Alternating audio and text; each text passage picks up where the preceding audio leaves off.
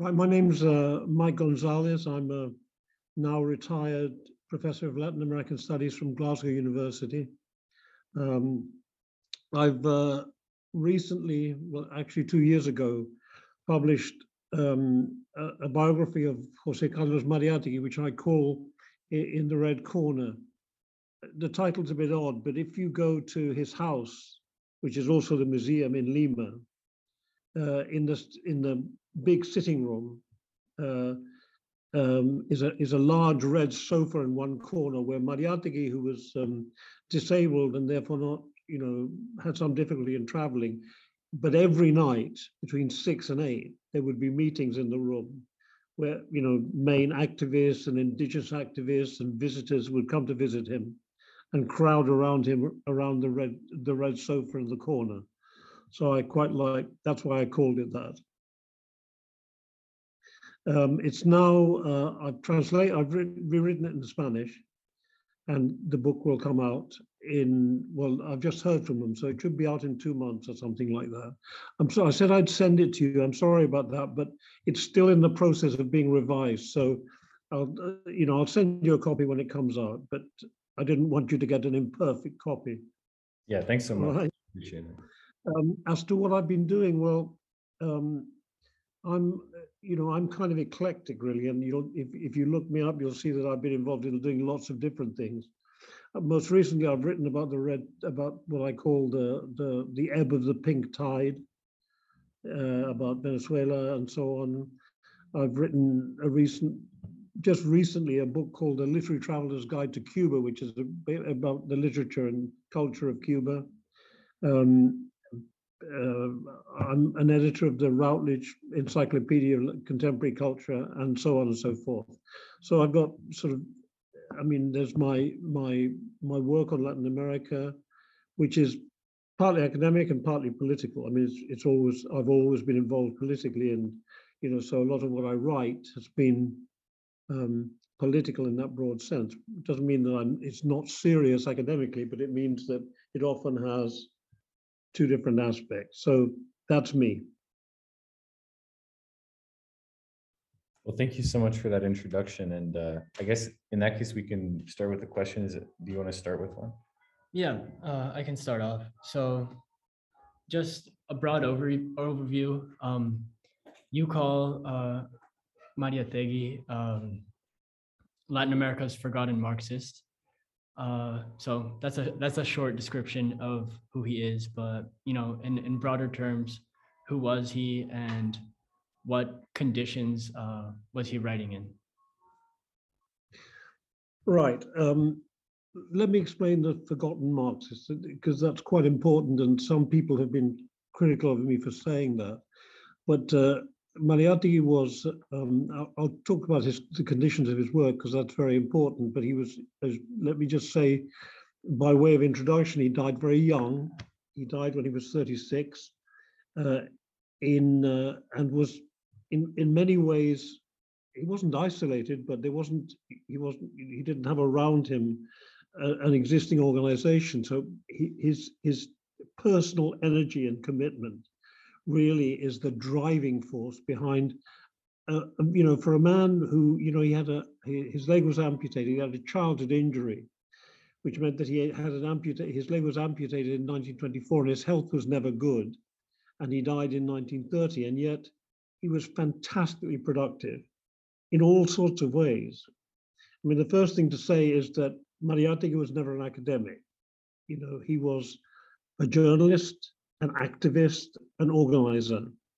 And really, it's breathtaking in a way how much he managed to do, especially given his, physical limitations. But in 1930, for reasons I'd like to come back to, because I think it's very important, Mariátegui kind of, he was a prominent, especially through his magazine Amauta, he was highly respected in the rest of Latin America and had some genuine influence. But he, largely because of events in the Comintern, again, which I'll come back to, he found himself in the last year and a half of his life, when he was in fact very ill, really under attack from the Comintern. and that has to do with his defense and advocacy of the role of indigenous communities in a Marxist perspective and in a political organization. And one of the results of that, this is my opinion, but is that in a way the Marxist Mariátegui was kind of buried. Not entirely. There was always a group, particularly in Peru, who fought for his reputation and insisted on him. But for example, the closest collaborator he had, a young man Martinez de la Torre, who worked with him, put together a very important work called Elements from Marxist Interpretation of the History of Peru. But and he had worked with him on the magazine, but in fact, after 2 years, it became impossible for him to continue with that work. And he produced that work, which is a kind of compilation of documents from that whole period. We have a lot to thank Martinez de la Torre for. But in the meantime, Mariátegui, now dead, was reclaimed by people who in many ways represented completely opposite traditions from his own, in particular APRA, which was a populist organization led by Aya de la Torre, very important in Peru.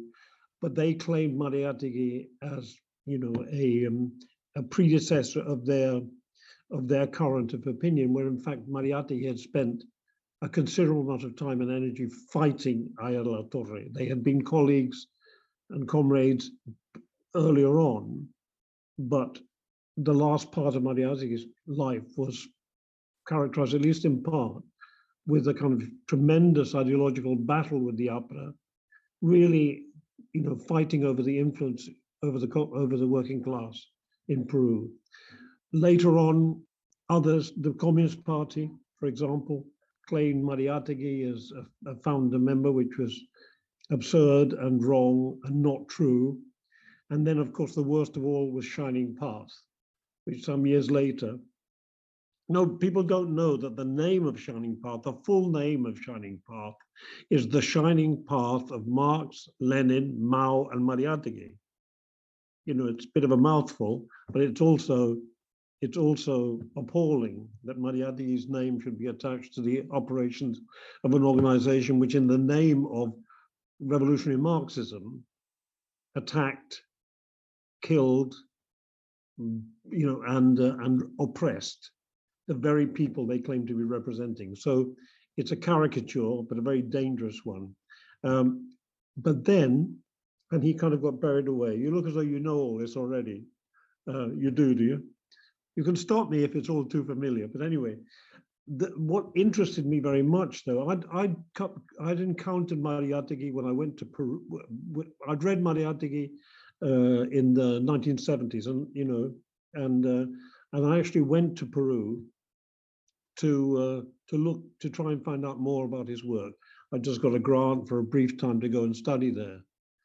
By one of those quirks of fate, I'd sent over a box of my books and my notes, and it got lost, on the way. So, in fact, I ended up spending that time writing a little book on Nicaragua. But I was always fascinated by Mariátegui because I had read, like you, I'd read the anti-imperialist perspective. It was the first thing I bumped into, and I was fascinated. But it was very difficult to find much out about him.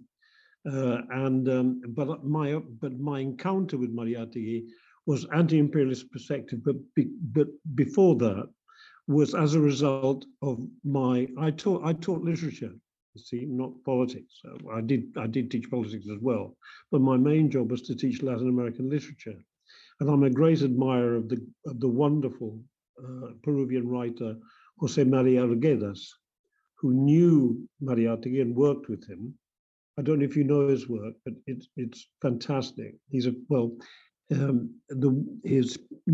main novel is called Los Ríos Profundos, and I deeply and enthusiastically recommend it. It's a glorious, glorious novel. But anyway, maybe I'll explain a little bit why he had a connection with Mariátegui in a bit. But so through Arguedes, I came to Mariátegui and I admired him and so on. But then I had to come back and go to work, and I didn't have an opportunity to go to Peru or to study his work at any great length until much later. But what interested me was the way in which suddenly, after 79, after the fall of the Berlin Wall, and the crisis of socialist organization in Latin America, and particularly as indigenous organizations began to mobilize and become the principal actors in a kind of post-Soviet age, Mariátegui is suddenly spoken about again, and he's claimed by Morales in Bolivia, by Chavez in Venezuela, and by the movement in Ecuador. So suddenly Mariátegui becomes, I suppose, I describe it as a resurrection. Maybe that's not maybe that's not a terribly apposite term to use, but that's what I meant when I was talking about him being forgotten. Now, the question to why he'd been forgotten, I'd quite like to talk about. Can I talk about that now, or shall I leave it? Yeah, I think that's a great direction to move in right now. Well, I will. I'll just rattle on, and you stop me if you think I need stopping, or if I'm getting boring, or if it's going in the wrong direction. Mariátegui's battle with the Comintern, the Communist International at the end of the 1920s, took a general line of skepticism and rejection of peripheral and marginal social movements, particularly in what we can now call the Third World, regarding them as, well, because they couldn't and didn't follow a model based on an industrialized Europe, quite clearly. Their general line, for example, on Peru, I'm going to take a step back. There was a first and only, well, in the period anyway, the first and only meeting of Latin American communist parties occurred in 1929 in Buenos Aires. Mariátegui, the anti-imperialist perspective, which you've both read, was one of three documents that Mariátegui presented to the conference. He was too ill to go, but his representatives, Julio Portocarrero and Hugo Peche, who were there on his behalf, tried to present the documents and were treated terribly badly. They were sneered at and rejected and dismissed because by then the Comintern line was, and it was basically around the question of the inclusion and mobilization of indigenous communities as part of the preparation of class organization and preparation for their role in the class struggle. The Comintern line was, they were too, I mean, it's crude, but the line was they were really too primitive and backward, to participate in the kind of socialist organizations that were being proposed through the Comintern, and that therefore they should not be included. That would be wrong. They were not in a position to be included in communist organizations, and instead they should be sent to organize separate republics. That was the line of the Comintern. Now, to understand the significance of that, I think it's important to recall that, and I will explain this, we'll talk about this more in a minute, that, in Mariátegui's short but tremendously active life, a central focus was to connect the nascent workers' movement with the indigenous movements, and to recognize the indigenous movement's central role in the creation of any class-based organization in Peru, which obviously I regard as absolutely fundamental and absolutely correct, but the Comintern rejected that, and it was an argument they didn't just have in Peru. They had with communists in India and in Africa, exactly the same general line. In other words, the model for developing a communist party was based on Europe, the European experience, and if that experience couldn't be directly applied then it was of no interest. I mean, their disinterest and the sneering attitude of many of the leading Comintern people, particularly one particularly odious individual called Arturo Codovilla, who became the leader of the Communist Party, also, did a lot of damage in the Spanish Civil War, but they dismissed that. And the two representatives that Mariátegui sent fought pretty hard to be listened to, but they weren't listened to, they were dismissed. And then now there was an argument, and there is an argument in the literature. Did Mariátegui ever form a communist party? My answer, as I see it, is no, he didn't. And he didn't for very specific reasons. He didn't form a communist party because he thought it wasn't appropriate, it wasn't time, there wasn't a sufficient worker base. Okay, and obviously because it would have sort of marginalized the indigenous communities. For him, were a central protagonist and an element in any developing socialist organization. That's one reason. Another reason was that he saw the indigenous communities as being, as it were, culturally predisposed to the building of communist organization. I'll come back to that in a minute. There's an argument about whether Mariátegui actually proposed the Communist Party. He didn't. He proposed the organization he proposed, meetings of communists. He proposed, that Marxism should be disseminated and known within the movement. And he argued and organized as a Marxist. But he argued, the only evidence is that he argued for a socialist party, which would be a broader based organization. Because as you know, and again, there's something else, let me talk about that in a second, is that the central concept in his thinking about organization was the idea of a united front. The Socialist Party could function in the context of a united front.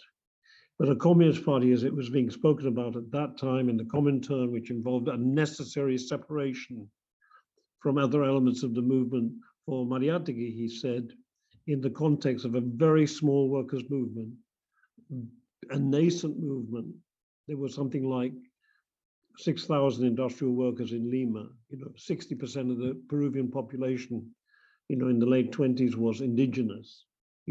So, he said that would simply divide the movement against itself and undermine its strength, a strength that would derive from a united front of all segments of the working class. So he fought it, and he was denounced for it. There is on his deathbed, deathbed declarations or changes of heart are always a tad suspect, but there's somebody who was present while he was dying, said that he had at the last minute decided he did want to form a Communist Party. I'm sorry, I don't believe it. I don't believe it didn't correspond. It wasn't consistent with any of his work and activity throughout his previous life. So he didn't. But as soon as he died, for reasons which you may not find as cynical as I do, but as soon as he died, a Communist Party was immediately set up, I think within 6 weeks of his death. And a really suspicious individual by the name of Eudosio Ravines was made the general secretary of the party. Ravines had been in another organization a year earlier.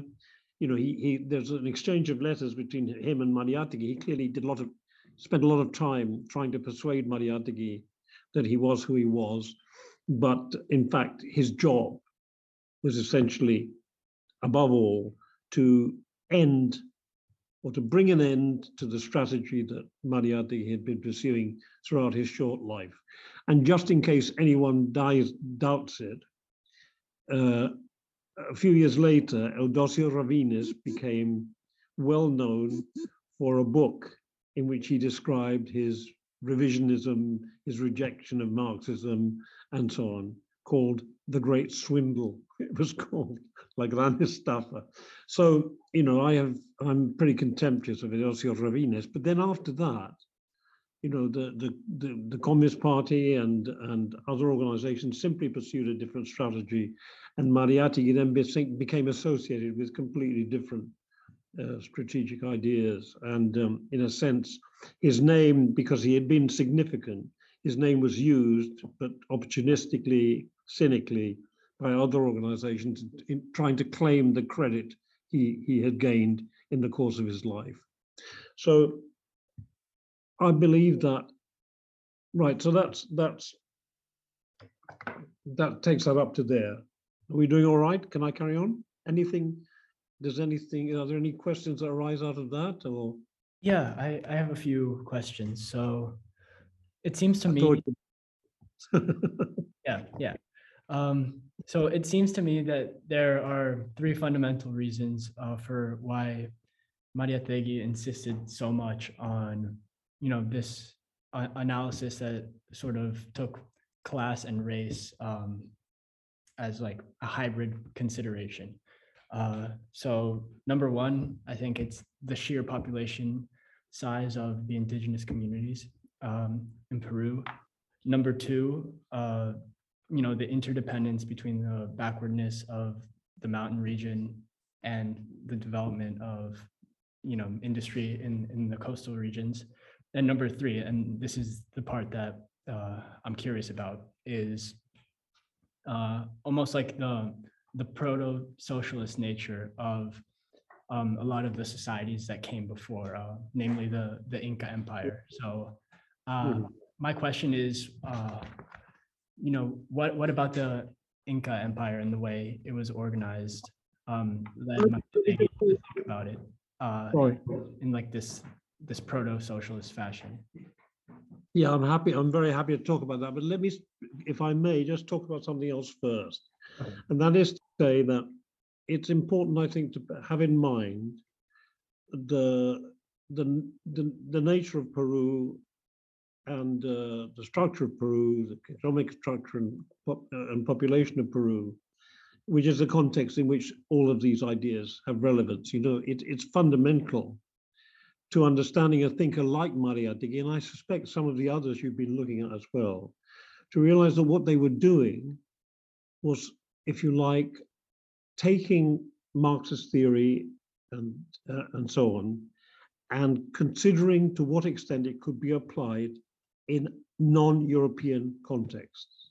So that the historical context, and it isn't just Mariátegui, it's others of that generation, and indeed it's other thinkers in that period of incredibly creative period in Marxist thinking of the early 20s, whether we're talking about Gramsci or Bloch or Lukács, all of them, you know, addressed the question of the nature of the model.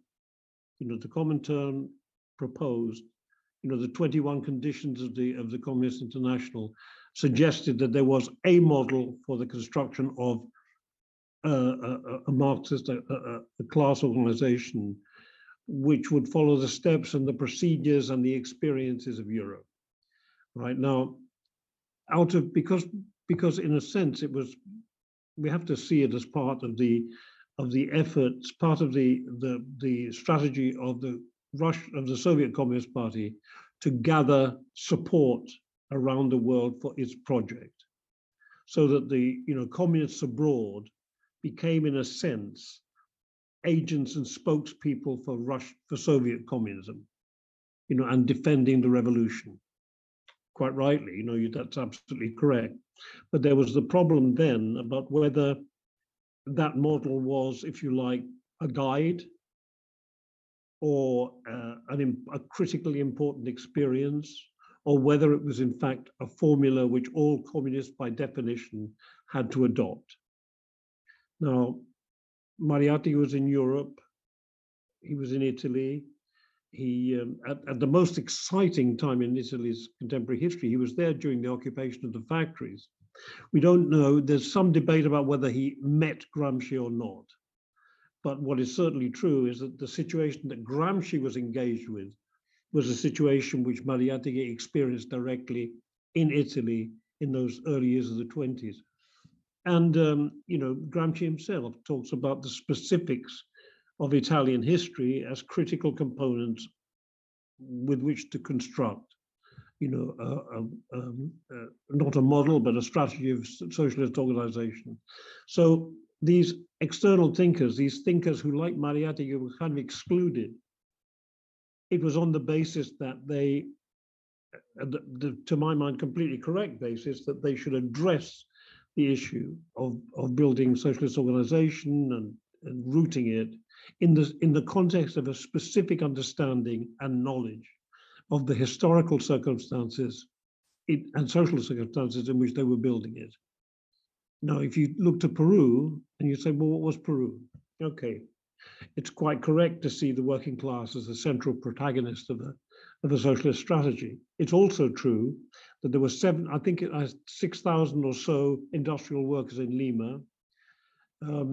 There were, I don't know, maybe 20,000 miners in the mines in the Central Valley.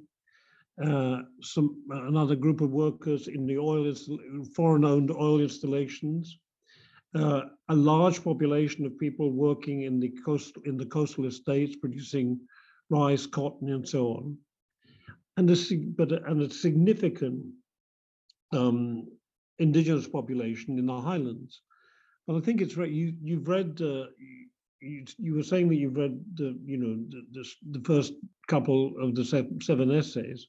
But what becomes very clear there immediately is that all of those sections are subordinate to and subject to and working on behalf of imperialism. I mean, they might be Indians up in the mountains, wearing ponchos and playing the zampoña, but the fact is they were producing wool for an international market, for a global market. The rice and the cotton was produced on estates owned by, well, basically three family enterprises, one of which was Peruvian, one was German, the other one was British, producing for the foreign market and exporting the product onto the foreign market. The mines were owned. The mines were worked by indigenous workers who had recently come down from their land to work, often not full time, but often for as seasonal workers in the mines in the Central Valley, but again, which were owned by foreign corporations.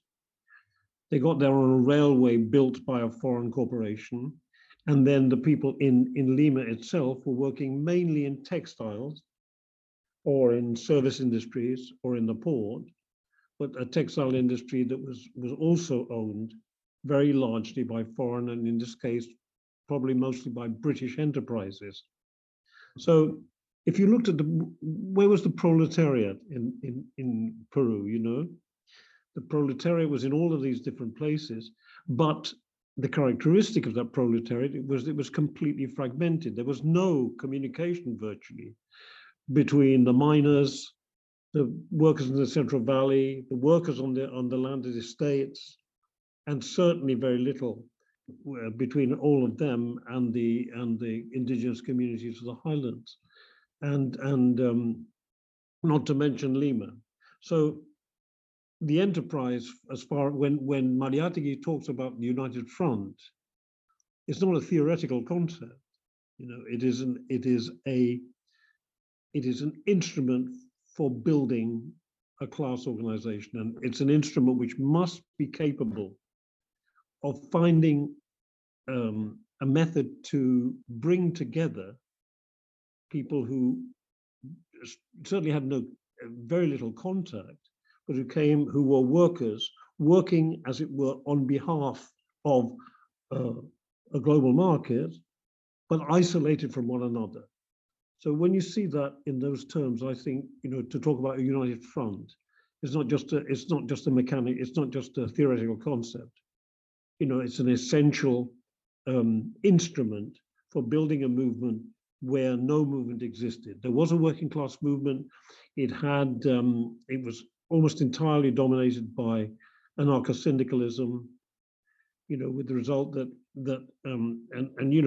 they were active and militant, and organized strikes and so on, but they didn't have a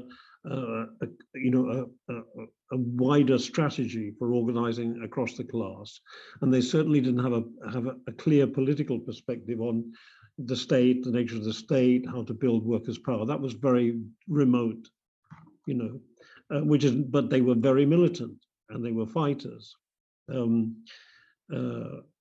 But at the same time, it was quite interesting that in 1916, up in the highlands, there was a movement which you probably know about, led by a man called Rumi Maki, who was actually had been a soldier in the Peruvian army, who led a revolt up in the highlands.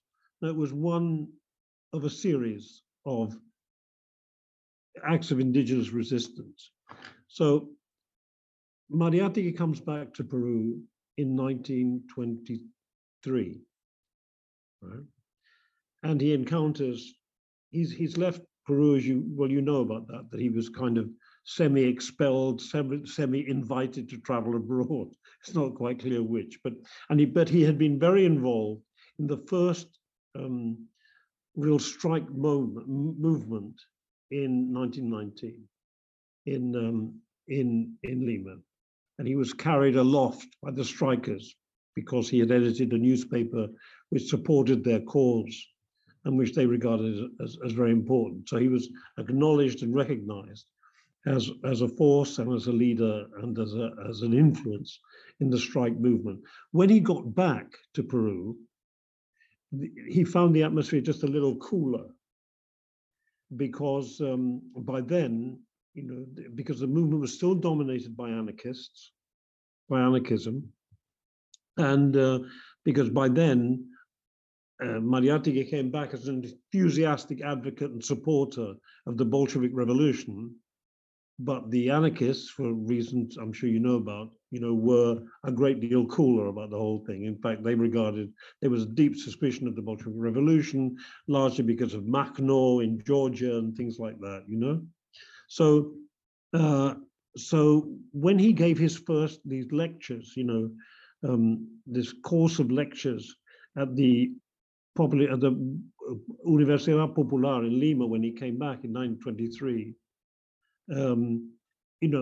he encountered some hostility in the audience, and he had to fight for his ideas. The very last of those lectures, which did you know about them? You know about this course of lectures that he gave? Oh God, hang on a second. Like an idiot, I forgot what it's called. But anyway, he was right. I'll take a step back. When he got back, Aya de la Torre, his kind of nemesis, was running a people's university, a workers' university. This was across Latin America in 21, 2, and 3. There was a major movement for the democratization of education and for workers' education, and they set up a series of popular universities across the continent. They were fantastic, a lot of them. And Mariátegui was asked to give a series of lectures on the world crisis, on the situation, the political and economic crisis of the world. And he gave his lectures, the last of which was a lecture on Lenin, but unfortunately we don't know what he said because mostly the lectures were kind of reconstructed from newspaper reports and Mariátegui's own notes. But as luck would have it, he didn't leave any notes about Lenin. So we don't know what he said, but he came back, arguing from what he had seen in Europe for the necessity and the urgency of building a class organization. But when he looked at Peru, and I think it's important to underline the incredible originality of those 7 essays. They came out in 1928, of course, and so it was late on, but the work and the writing of them began earlier. And the research for them began earlier. So the first thing he sees is the reality of a Peru where the urgency of a of a class organization being built is there, but at the same time, the working class is fragmented. There's no central current of agreement around the key ideas, that they are isolated. And so he looks at the context of Peruvian history and says, well, where are the sources of, where are the roots of resistance, that from which a revolutionary organization will grow. And he talks about his own ignorance of the indigenous world. So at these meetings of his, the first I think the first major essay he writes is called The 1st of May and the Workers' Movement, and he sets out there the policy of the United Front, the need to draw together. He said, we are too few to be divided. He says in that document, he says, any organization we create must have open debate. It can be an organization with multiple ideas and currents of thought, right? It can't be an organization which one position is dominant and authoritative. The debate must go on because we are in the business of creating a young movement. But he also, by then, I mean, he certainly knew a bit about indigenous Peru, but I think it's probably quite important for us to bear in mind that indigenous Peru was invisible for the rest of Peru. I mean, it was a world apart, was and is, and but the complete separation of those worlds, the structures of power were different. Obviously, these were culturally distinct worlds, linguistically remote, geographically remote. So the knowledge about the indigenous past was limited, and that what did exist was very largely a kind of, I think I'd probably describe it as, well, ethnographic. There was a beginning of an interest in the indigenous world around schools of thought called indigenismo. But there's a question about what is this going all right? Because I've got this feeling that you know all this already, but okay. Anyway, indigenismo, the indigenistas were very interesting, and they wrote about the Indian world, but they really wrote as anthropologists, well, as ethnographers. They were fascinated by the difference, and they looked at the social customs and so on of the indigenous world. But that's what they saw. And when, the indigenous writers who had begun to write, the first indigenous novel in Peru was written in 1887, by a member of the landed aristocracy, and it's a novel really which represents the Indians as exotic. It's actually called Birds Without a Nest, Aves sin Nido. And it's about a romance between, two young indigenous people who fall in love, but, it's a romantic fable, really, set against the background, the sort of exoticized background of the Andean mountains, Then there were others, all of the people who Mariátegui knew and respected, and all of whom would participate and write for and collaborate with the great journal that he produced, which was called Amauta. Amauta is a fantastic journal. I don't know if you've had a chance to see it. But if you do get a chance to see it, well, you can, if you go to the website of José Carlos Mariátegui, the Mariátegui Museum, you can see some examples of the magazine. There's, it's a section of the magazine, and just for you to see it, because it's beautiful, it's elegant, it uses a great deal of line drawings, illustrations. It is very experimental and very avant-garde artistically. So just take a glance at it, you'll see that immediately. But they all wrote for Mariátegui, for his journal, and Dora Mayer de Sulen was one, but there was a divide.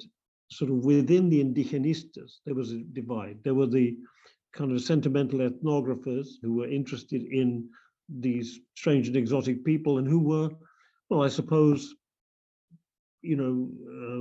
benevolent and charitable in their way of seeing the Indian as a poor. In other words, they saw the Indian's condition as evidence of the misuse, as evidence of the moral kind of weakness of the landowning class. The state of the Indian was a way of criticizing a landowning class for its lack of humanity. There was another school which is represented by a book that Mariátegui wrote a prologue to, which is very important, called Tempest on the Andes, Luis Valcárcel. And this was much more militant, and it was what you might often describe as kind of restorationist.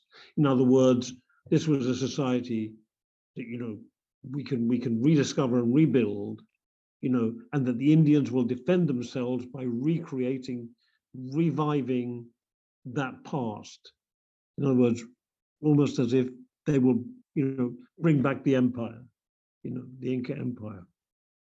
Mariátegui worked with them and they respected each other, but there was a difference. Mariátegui often is accused of belonging to that school of thought that said, well, just bring back the Inca Empire, which is a completely wrong characterization.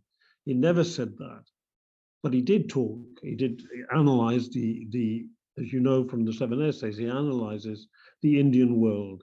And what does he find there? Well, the Inca Empire was destroyed by the Spanish conquest. We know that. But if you like, the cultural and ideological inheritance of the Inca Empire came from a society in which some of the cultural structures and cultural institutions and cultural cultural customs and inheritance was expressed in forms. See, there was a contradiction in the Inca Empire, which Mariátegui addresses. It was an absolutely hierarchical system, at the top of which was the incontestable authority of the Inca and the priesthood around him. But on the other hand, and so you had this, absolute hierarchy on the one hand, but the organization of the Inca communities on the ground were internally democratic. The central structure, the central institution of the Indian community was called the Ayu. The Ayu, well, it would be the equivalent of I suppose, of a clan. The Ayu was, essentially a form of organization which was internally democratic, and which owed a lead to which every indigenous person owed allegiance, but the Ayu owed allegiance to the individuals too. So, for example, the Ayu took responsibility. It divided the land, organized production in a communal way, but also recognized responsibilities for the disabled, for the sick, for the elderly, and took that as part of their responsibility. So, Mariátegui looks at that and says, well, that is an organization which has many of the characteristics of a socialist order, of a socialist organization. Collective responsibility, equality internally, equality under the hierarchy, if you know what I mean, which is the contradiction which he addressed. And well, he said, at one point he said in an essay, look, I never said the Inca Empire was not autocratic. Of course it was, but the point is the Inca Empire, he says, is no more. It was destroyed. But the structures on the grassroots structures, the foundational structures, the cultural organizations remained. And the indigenous communities still lived within those structures, which were collective and democratic. That's the first thing. And the second thing Mariátegui said is that, so we can talk about socialism, in the context of an Inca community, which will make sense of them in terms of their own traditions. You know, the second part of it is that once you begin to understand the indigenous communities, you realize that they have a long, long history of resistance, that they have struggled and fought against their oppressors from the very beginning, you know, and therefore to exclude what is at that point the majority of the Peruvian population on the one hand, the indigenous, and to exclude a community which furthermore, whose own traditions allow them to make sense of the message of collective organization, collective responsibility, production for use, the sharing of the social product and so on, all of which correspond, right? And to exclude them is not only to exclude an important, weighty part of the working class, but also to exclude, you know, and to marginalize a tradition which will enable them to make sense of socialist ideas. Is that sort of reasonably clear? Yeah, that's great. And I actually had a question relating to that. So I came across this idea from a quote from a East German ambassador to Washington, D.C., where he's talking about you know, the will to develop good public transportation among the East German government, but then the individual people, you know, still wanted to have like these costly private vehicles. And his quote is, "We thought building a good society would make good people," and that's not always true. So I was wondering how maybe the fact that a lot of indigenous descendants of the Incas, they already have this they already sort of have like this consciousness of what it is like to live in a society that is more egalitarian. So do you think that's an element of why it was important to Mariátegui to sort of draw upon the Incan foundations looking towards a socialist future, like this pre-existing consciousness of, you know, already existing within egalitarian structures? Can I just ask you just a question? Are we okay for time? You know, I didn't ask you. You're probably expecting me to speak for 5 minutes, were you? We have, I have plenty of time. yeah, we have tons of time. Yeah. You'll tell me anyway when time's up, won't you? Okay, let me take this. You see, I mean, I think the central concept in Mariátegui's interpretation of Marxism and use of Marxism is the concept of myth. And I presume you've talked about that in class, have you, about the mito? There's a very, very good book produced. It's quite a heavy, kind of very careful study produced by a Peruvian in recent years, in which he translates the word mito as an anticipatory consciousness. And I really liked that. I thought that was a very clear and good way of proposing it, because the essential thing is what, you know, communities have histories and they have traditions. One of the difficulties, for example, if you look at the indigenous movements of the last 20 years, really, the post kind of Soviet, post Berlin Wall period, the indigenous movements are fighting the battles that everybody can recognize, fighting for land, fighting for decent working conditions, fighting for social justice. But their references, their symbolic language may often be derived from their own specific history and their collective memory. You know, I spent a little while in Ecuador, just fairly brief time, and found myself accompanying a group of indigenous people organized by the main indigenous organization, CONAI of Ecuador, and accompanying them to a land occupation. Of course, I was useless to them as you know, there's nothing I was going to be able to do that could help them at all, except maybe talk about what I'd seen. Now, you know, these were people who, you know, I mean, they were taking on the Peruvian state, and they were taking it on seriously, you know, and taking land from a powerful landowner and challenging the landowner. And when the state troops came, they stayed, they fought, you know, but they did it. You know, their references would often be different. So, for example, I mentioned the rebellion of 1916, but you know, it was called Rumimaki. The man who led it was a lieutenant in the Peruvian army, an indigenous man, who then adopted the name of an earlier Inca leader to symbolize his rebellion. So, you know, you have to, people will express their resistance, their rebellion in many ways, and often in reference to their own particular traditions. It doesn't mean the battle's different or less significant.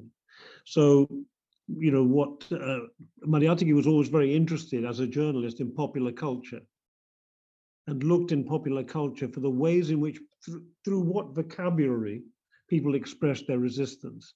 I think it's incredibly important when we look at an area like, you know, a country as diverse and as different, a region as diverse and different and divided as Latin America, to read and understand the meanings of the language and the symbols and the symbolic references that people make, you know, and not do what the indigenistas did, which was just say, well, these are strange, exotic references, you know, with funny names. No. These are people who have a long history, and when they quote the name of Rumimaki, or when they quote the name of their ancestors, it's a little bit more than ancestor worship. It is a reconnection with a history which Mariátegui showed and insisted and said again and again was a history of resistance. So, you know, if you go to the Mapuches now in Chile, or to the Indian communities in Ecuador, right, or the current struggles around mining in Peru, often people will use, not only will they speak their own language, but they'll also refer to their own history. So, in other words, first of all, to be what Mariátegui was talking about was not, you know, exoticism or looking to the past. He said, you know, the past is only relevant insofar as it informs the future. You know, he says that several times in different ways. But what he finds in that community is, number one, evidence of a collective experience which will make them open to the proposals of socialists. Number two, you know, a long history of struggle, right, which can both coincide and coalesce with the struggles of other sections and make sense in a culture, in a political culture, which is talking about class struggle, you know. And thirdly, and this is something in which he coincides. I don't think, I mean, he read widely, but he died in 1930. So a lot of the most, you know, a lot of the creative developments in Marxism, you know, occurred later, and he wouldn't have known them. He didn't know Walter Benjamin, even though his cultural writing is incredibly reminiscent, or, you know, echoes with the kinds of insights that Benjamin had, but of course he didn't know. Did he know Gramsci? Well, he almost certainly knew the writings of Gramsci around the formation, the foundation of the Italian Communist Party, but he didn't know the prison notebooks because they weren't published until 1933 or 34, or something like that. Did he know Lukács? Yes. To what extent, we don't know. Did he know Bloch? No. So in other words, but yet there are resonances, you know, in his writing of their ideas. So what are the resonances?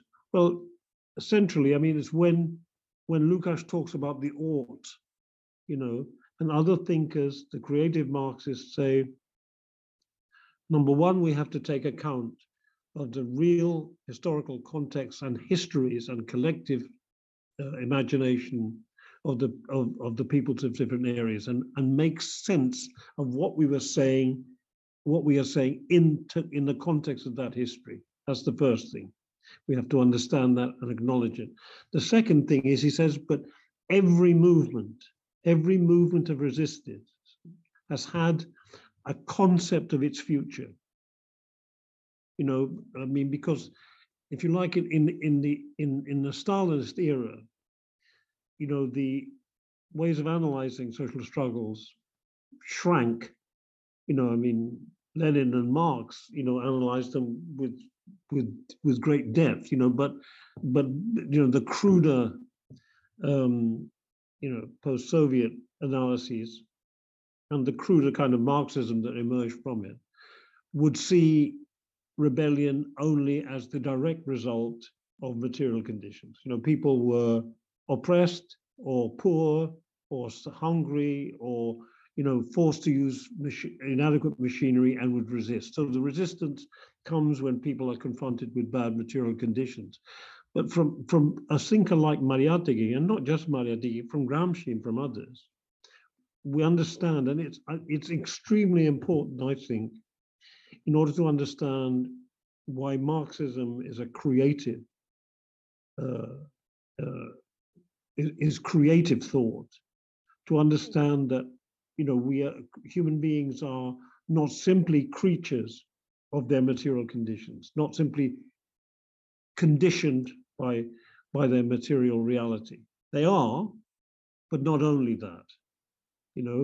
We all know that men make history, but not in conditions of their own choosing.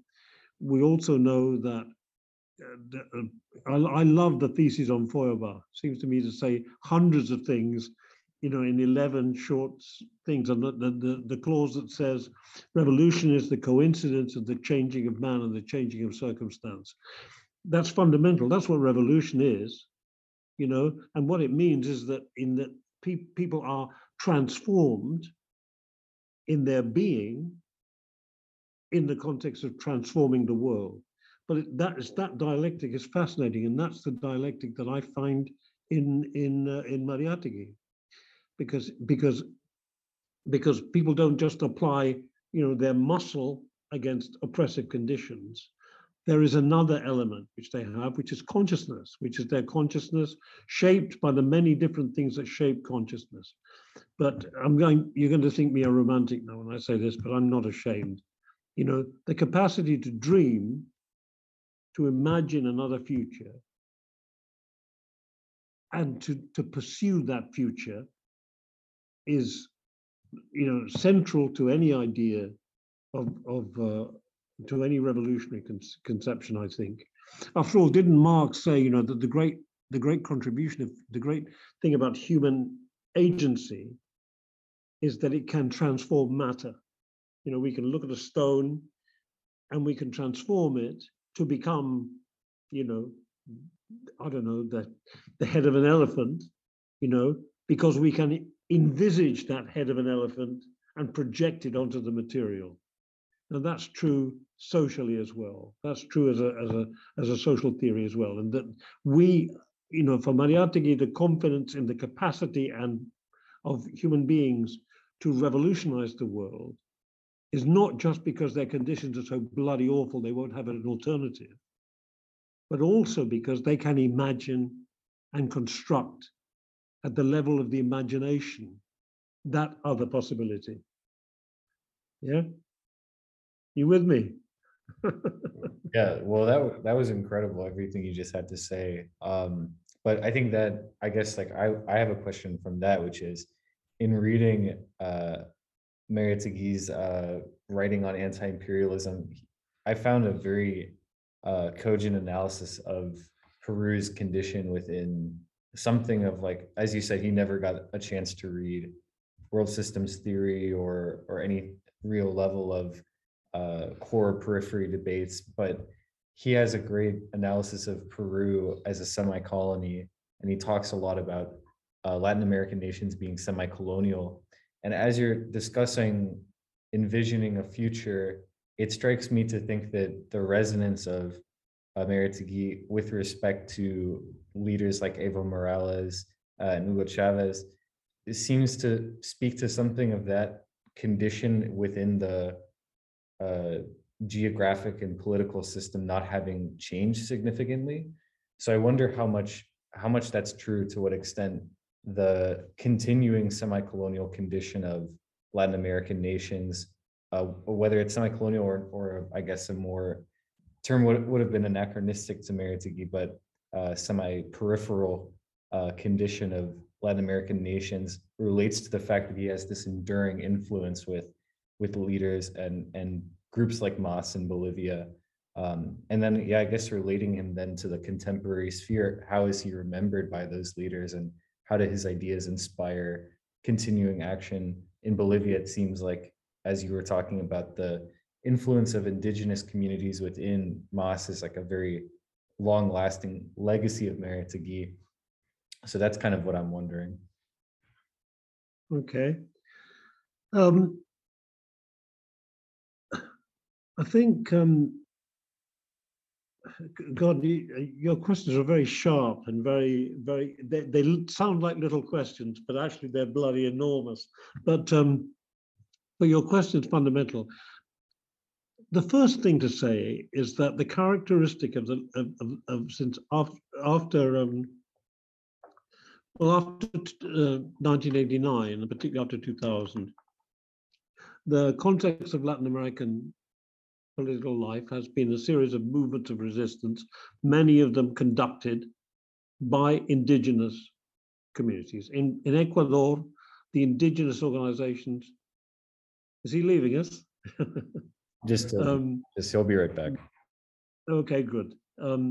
Many are conducted and led by indigenous organizations. Ecuador, CONAI, and Ecuaruna are the two major indigenous organizations which have mounted a struggle since 1990.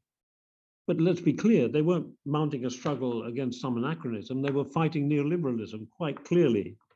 You know, they were fighting the mining corporations.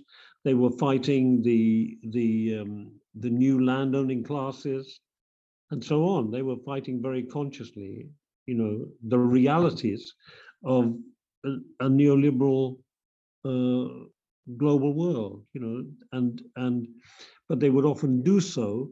There's one very good example I could offer you, you know, which is that in Ecuador, in fact, all the indigenous organizations, when they speak about the land, they use the word territorio, territory. And territory is a term which is very rich because it doesn't just mean land. Territorio is a place that has a cultural significance, that has a history. And so when an indigenous community talks about territorio, they're talking about the place, what it was like, what history it carries, what culture exists there, and so on. It's a very rich conception, you know, and so they're fighting for land, but they're also fighting for the conservation of the traditions and memories that live in that land, you know. And that's very, very important. It's a very different kind of struggle. And that's why it's a communal struggle, why it's communal resistance. So the presence of the indigenous communities in this phase of mass resistance in Latin America is unusual, you know, and in the post, it's partly because of the complete disarray of the left, the inability of the left to respond to those struggles has, in a sense, allowed a space for a new leadership, an indigenous leadership, and that's in Ecuador, in Peru, in Bolivia, in Chile, you know, and so on. So that's very important, that, you know, the relevance of it is because it is the indigenous peoples who have become protagonists in this new phase of struggle. At the same time, it's really important, I think, and this relates to something that I've written about more when writing about the pink tide, if you look at the, at the experience, well, really, let's say from 2000 and Cochabamba onwards, what you see is the rise or the creation of, no, not the creation, that's not the right word, that the struggles are conducted in many ways through organs and forms of organization which are historic. So, for example, the what they call the cabildos abiertos in Bolivia, which are the open town assemblies. This is a term from the era of the Spanish conquest. So this terminology is a terminology which has been appropriated by the movement, and the asambleas and the mingas and all these terms, which are suddenly newly used in the context of resistance to neoliberalism, all have their roots in indigenous traditions. So, people want to find, how and where that was discussed in terms of class struggle, then they go to Mariátegui because there ain't many other places to go to find that discussion. Of course, the circumstances are different, but it connects directly with his thought. Mariátegui addressed these questions. In other words, very few subsequent thinkers did, and when they did, it was in kind of different terms. So that's the first thing. I think the idea that that Latin America, is an indigenous continent, a continent of original peoples, and that their absence, their invisibility in the history of that continent, all right, is an oppression and a denial, not just of their existence, but as in their whole role. Now you see the Mapuches, who in the 16th century learned to ride horses to fight the Spaniards, now in the 21st century, are fighting again in their own language, in the name of their tradition. So that's why Mariátegui has come back, and why we should celebrate the fact that Marxism has the opportunity to make itself meaningful and relevant, to these new struggles. And you see these everywhere. I mean, sometimes the organizations are different, but they all arise because the truth is that it's not in any way a criticism of working class movements, but by and large, the last 20 or so years have not been characterized, well, since the 90s really. Neoliberalism quite systematically and deliberately destroyed or undermined the traditional organizations of the working class, and ideologically won over some of the traditional leaders of those movements to neoliberalism in one form or another, deserting, if you like, the field of struggle, and into that space came a movement from below, and there's a fantastic book I've just read about the explosions of resistance in Ecuador in 2020. It's called El Estallido, and they refer to Mariátegui in the first page, because it is about the continuity of struggle, I think, in the first place. The other interesting part of it, and the way you slipped in an incredibly complex question into your question, deliberately, I bet, is the question of the nation. You see, there are several, experts on Mariátegui have described his writings or his ideas as national Marxism. I object to that, and I disagree with it, because from the very outset, everything you read in Mariátegui is internationalist. He places the Peruvian Revolution in an international context again and again and again. His early writings, the stuff he writes in those lectures at the Popular University, he begins with a discussion of the nature of fascism in Italy. He looks at the Russian Revolution. How does he know about it? Because, he's in Peru, and Peru was not exactly, it's a long, long way from events that are happening, and the communication is difficult. But partly, it was an incidental thing. Mariátegui, as a young man, went to work in the main newspaper in Lima, and his job was to read the cables. You know, the news. What do you call them? What's the term for the strips of news that came up? I've forgotten the name, but you know what I mean. The cables that were sent by the news agencies. His job was to read them when he was 15 or 14.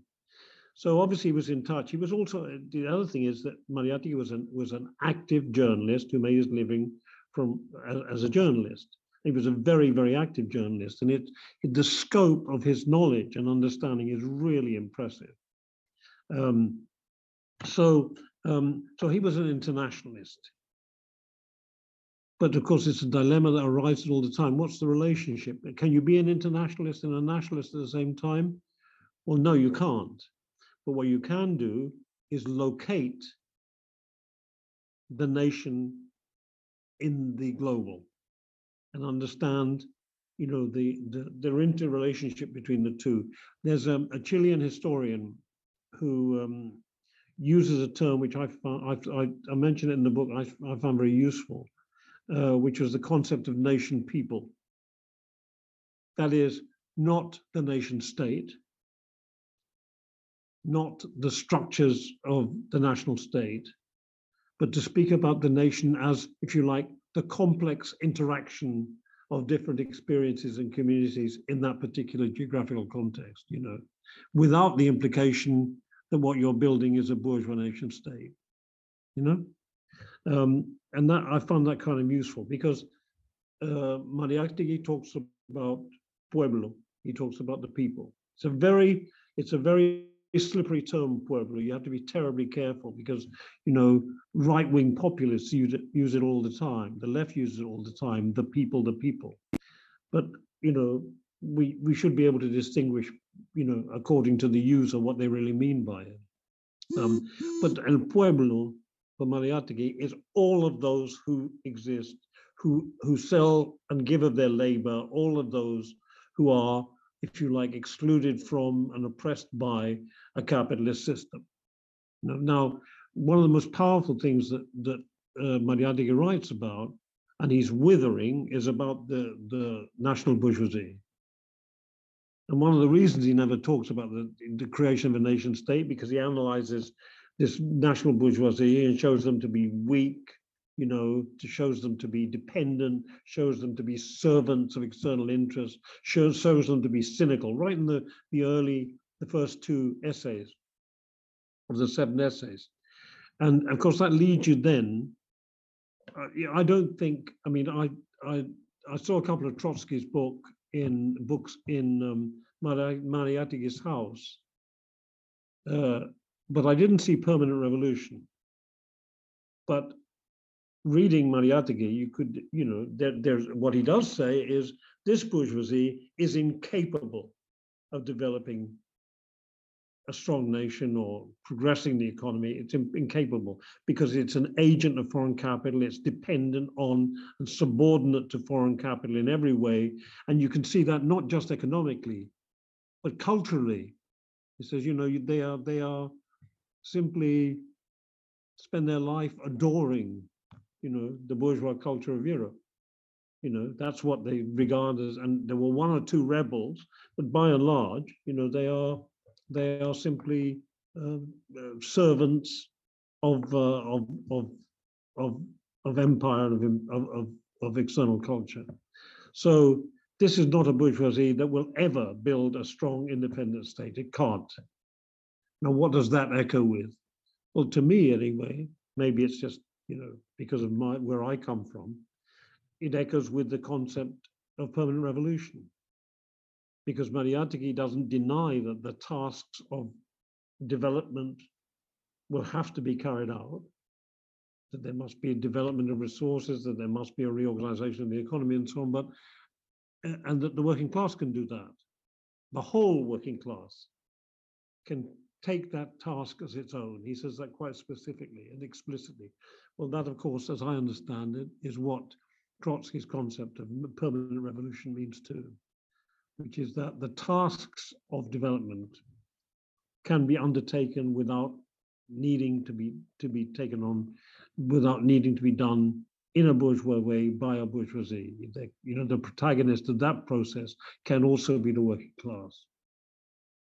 So, so that means that I think it's wrong to see Mariátegui as a national Marxist unless you first redefine what you understand national to mean, because Mariátegui, after all, the example of the Inca forms of organization underlines the fact that he's not talking about building a bourgeois nation state, but something else, a different kind of structure, society based on different and forms of collective organization, rooted in a tradition.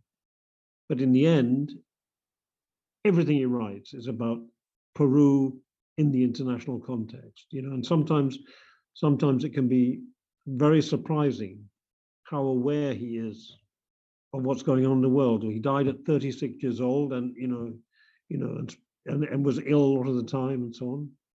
So that's impressive. Is there any? I wanted to say a little bit as well, if I can. You bored yet? No, we're really enjoying fascinated. listening. Yeah, it's fantastic. I want to say a little bit about Mariátegui as a cultural theorist and historian, as a cultural critic. Can I say that? Can I spend? You see, the magazine that he produced, Amauta, is brilliant. It is a kind of forum for ideas and participation from people across the world. Most Soviet writers and artists participate and write for the magazine. It's brilliantly produced. It's very avant-garde.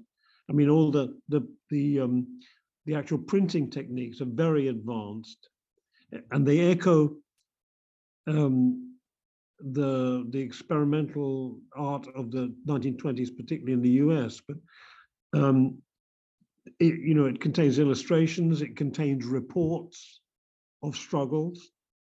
It includes, from one of its early issues, a kind of pull-out bulletin of indigenous struggle, using the idea of the workers' correspondence that Lenin used in Iskra. People contribute and send their contributions.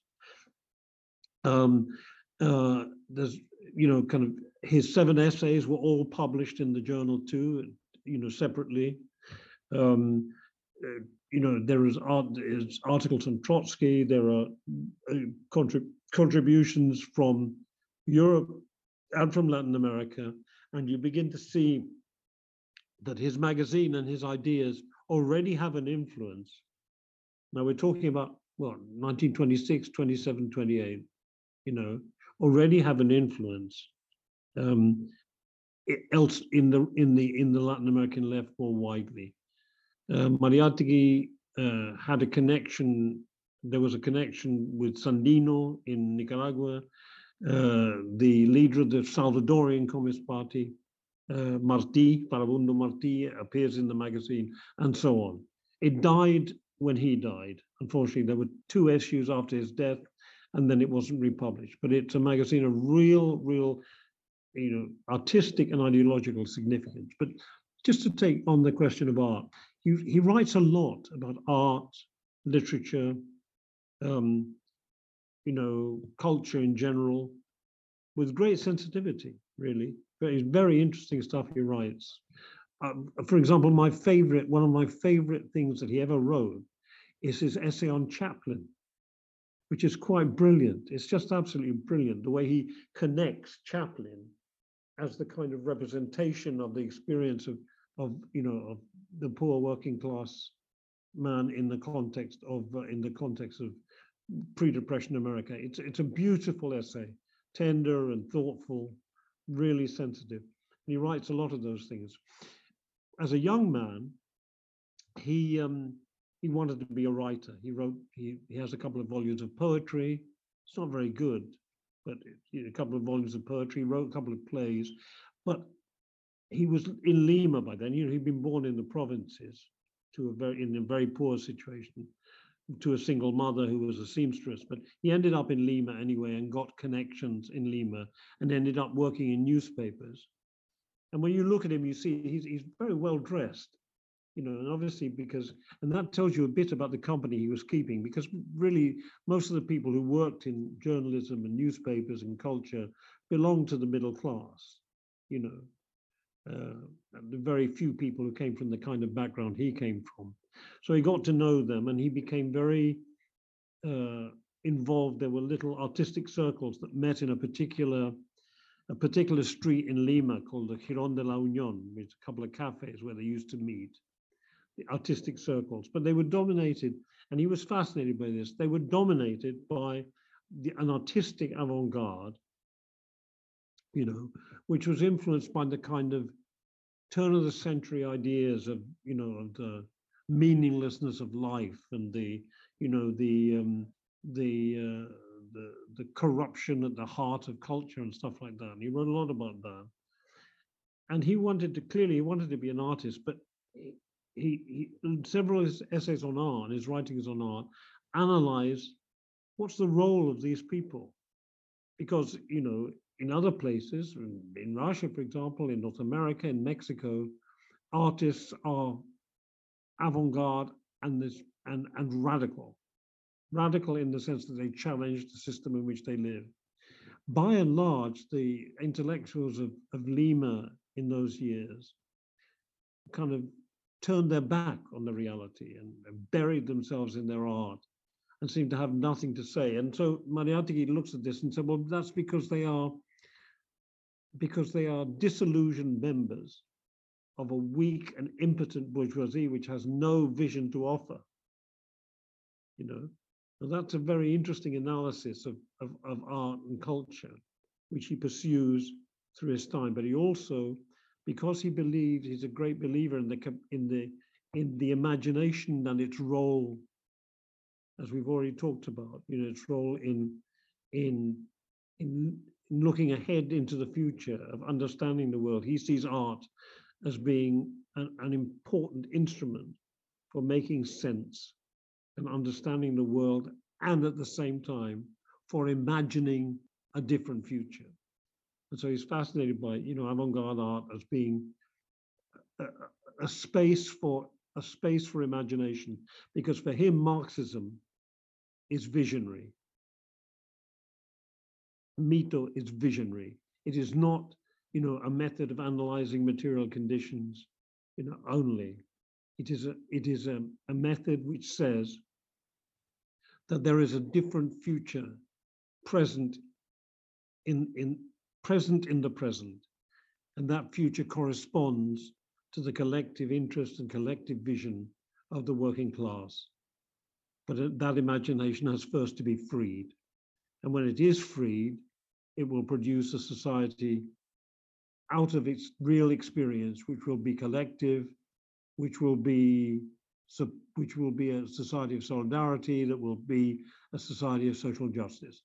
You know, and that's what he caught a glimpse of in the Ayu, in the, you know, the Inca form of collective organization, of community organization.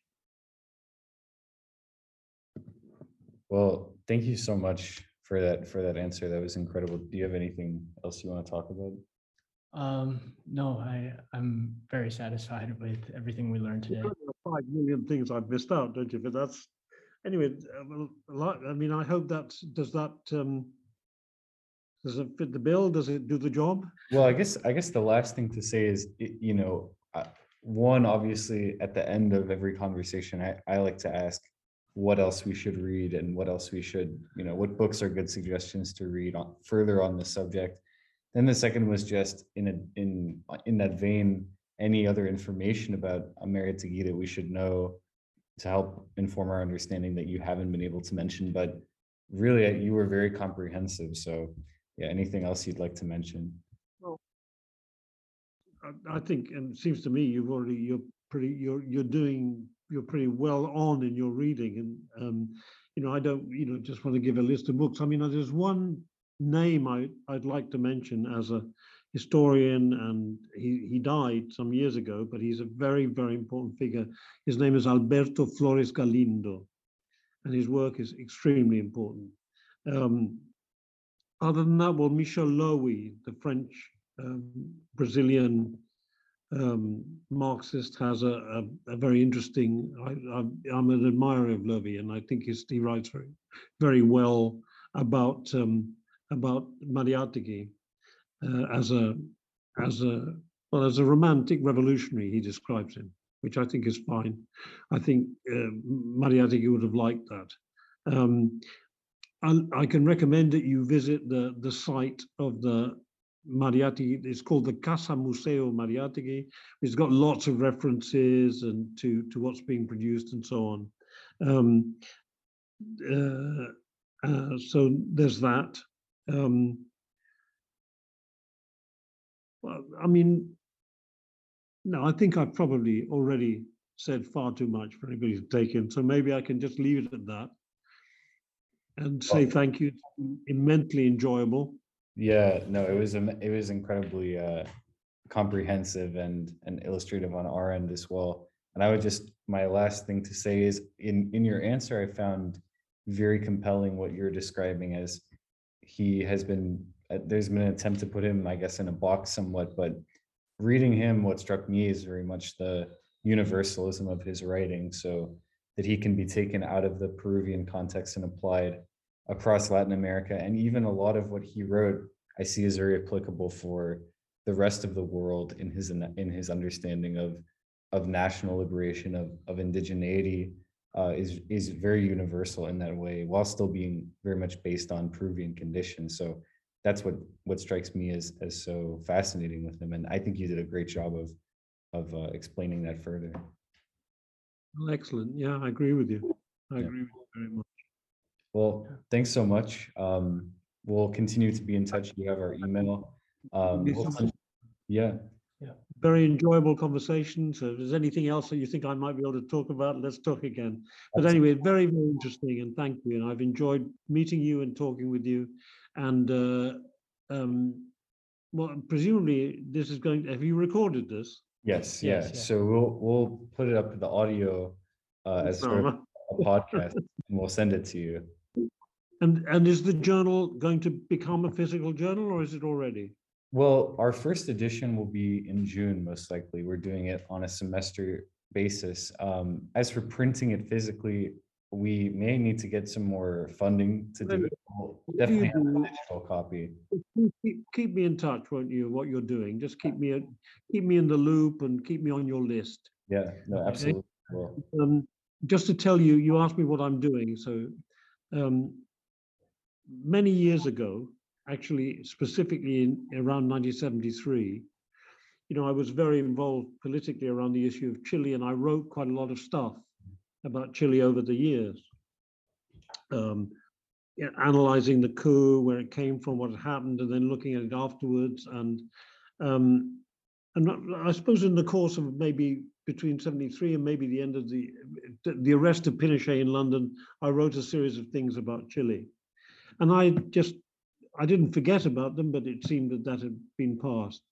Well, you can imagine my excitement when about 6 weeks ago, I got an email from Chile, from a left publisher in Chile, saying, we've been looking for you for a long time. Your stuff has all been translated and read in Chile over recent years. You imagine, you don't know that, you know, and we want to republish it in a volume of your writings on Chile. So, you know, that's what I've been doing. You know, the translations were, well, I translated a couple of things that hadn't been translated. Translations were really good, and somebody somewhere took the immense trouble to translate my stuff. I mean, they're quite long. They're 20,000 words a piece or something like that. But so I'm really excited because it looks like that is now going to be published sometime in the next couple of months, maybe. And it isn't just having a book published. You know, that's not the important thing. The important thing is, because these are political essays. They're not academic essays, they're political essays. But the idea that at this juncture, at this critical moment in Chile, I can be, you know, have a contribution to make to the debates that are going now in the immediate future. Well, you can imagine that that's rewarding and tremendously exciting. So that's why decided I would mention it to you. That's When it does come out, I'll let you know. excellent. Yeah. Yeah, thank you. Yeah. No, we would love to see that as well, because that's definitely a subject we're interested in as well. So Great.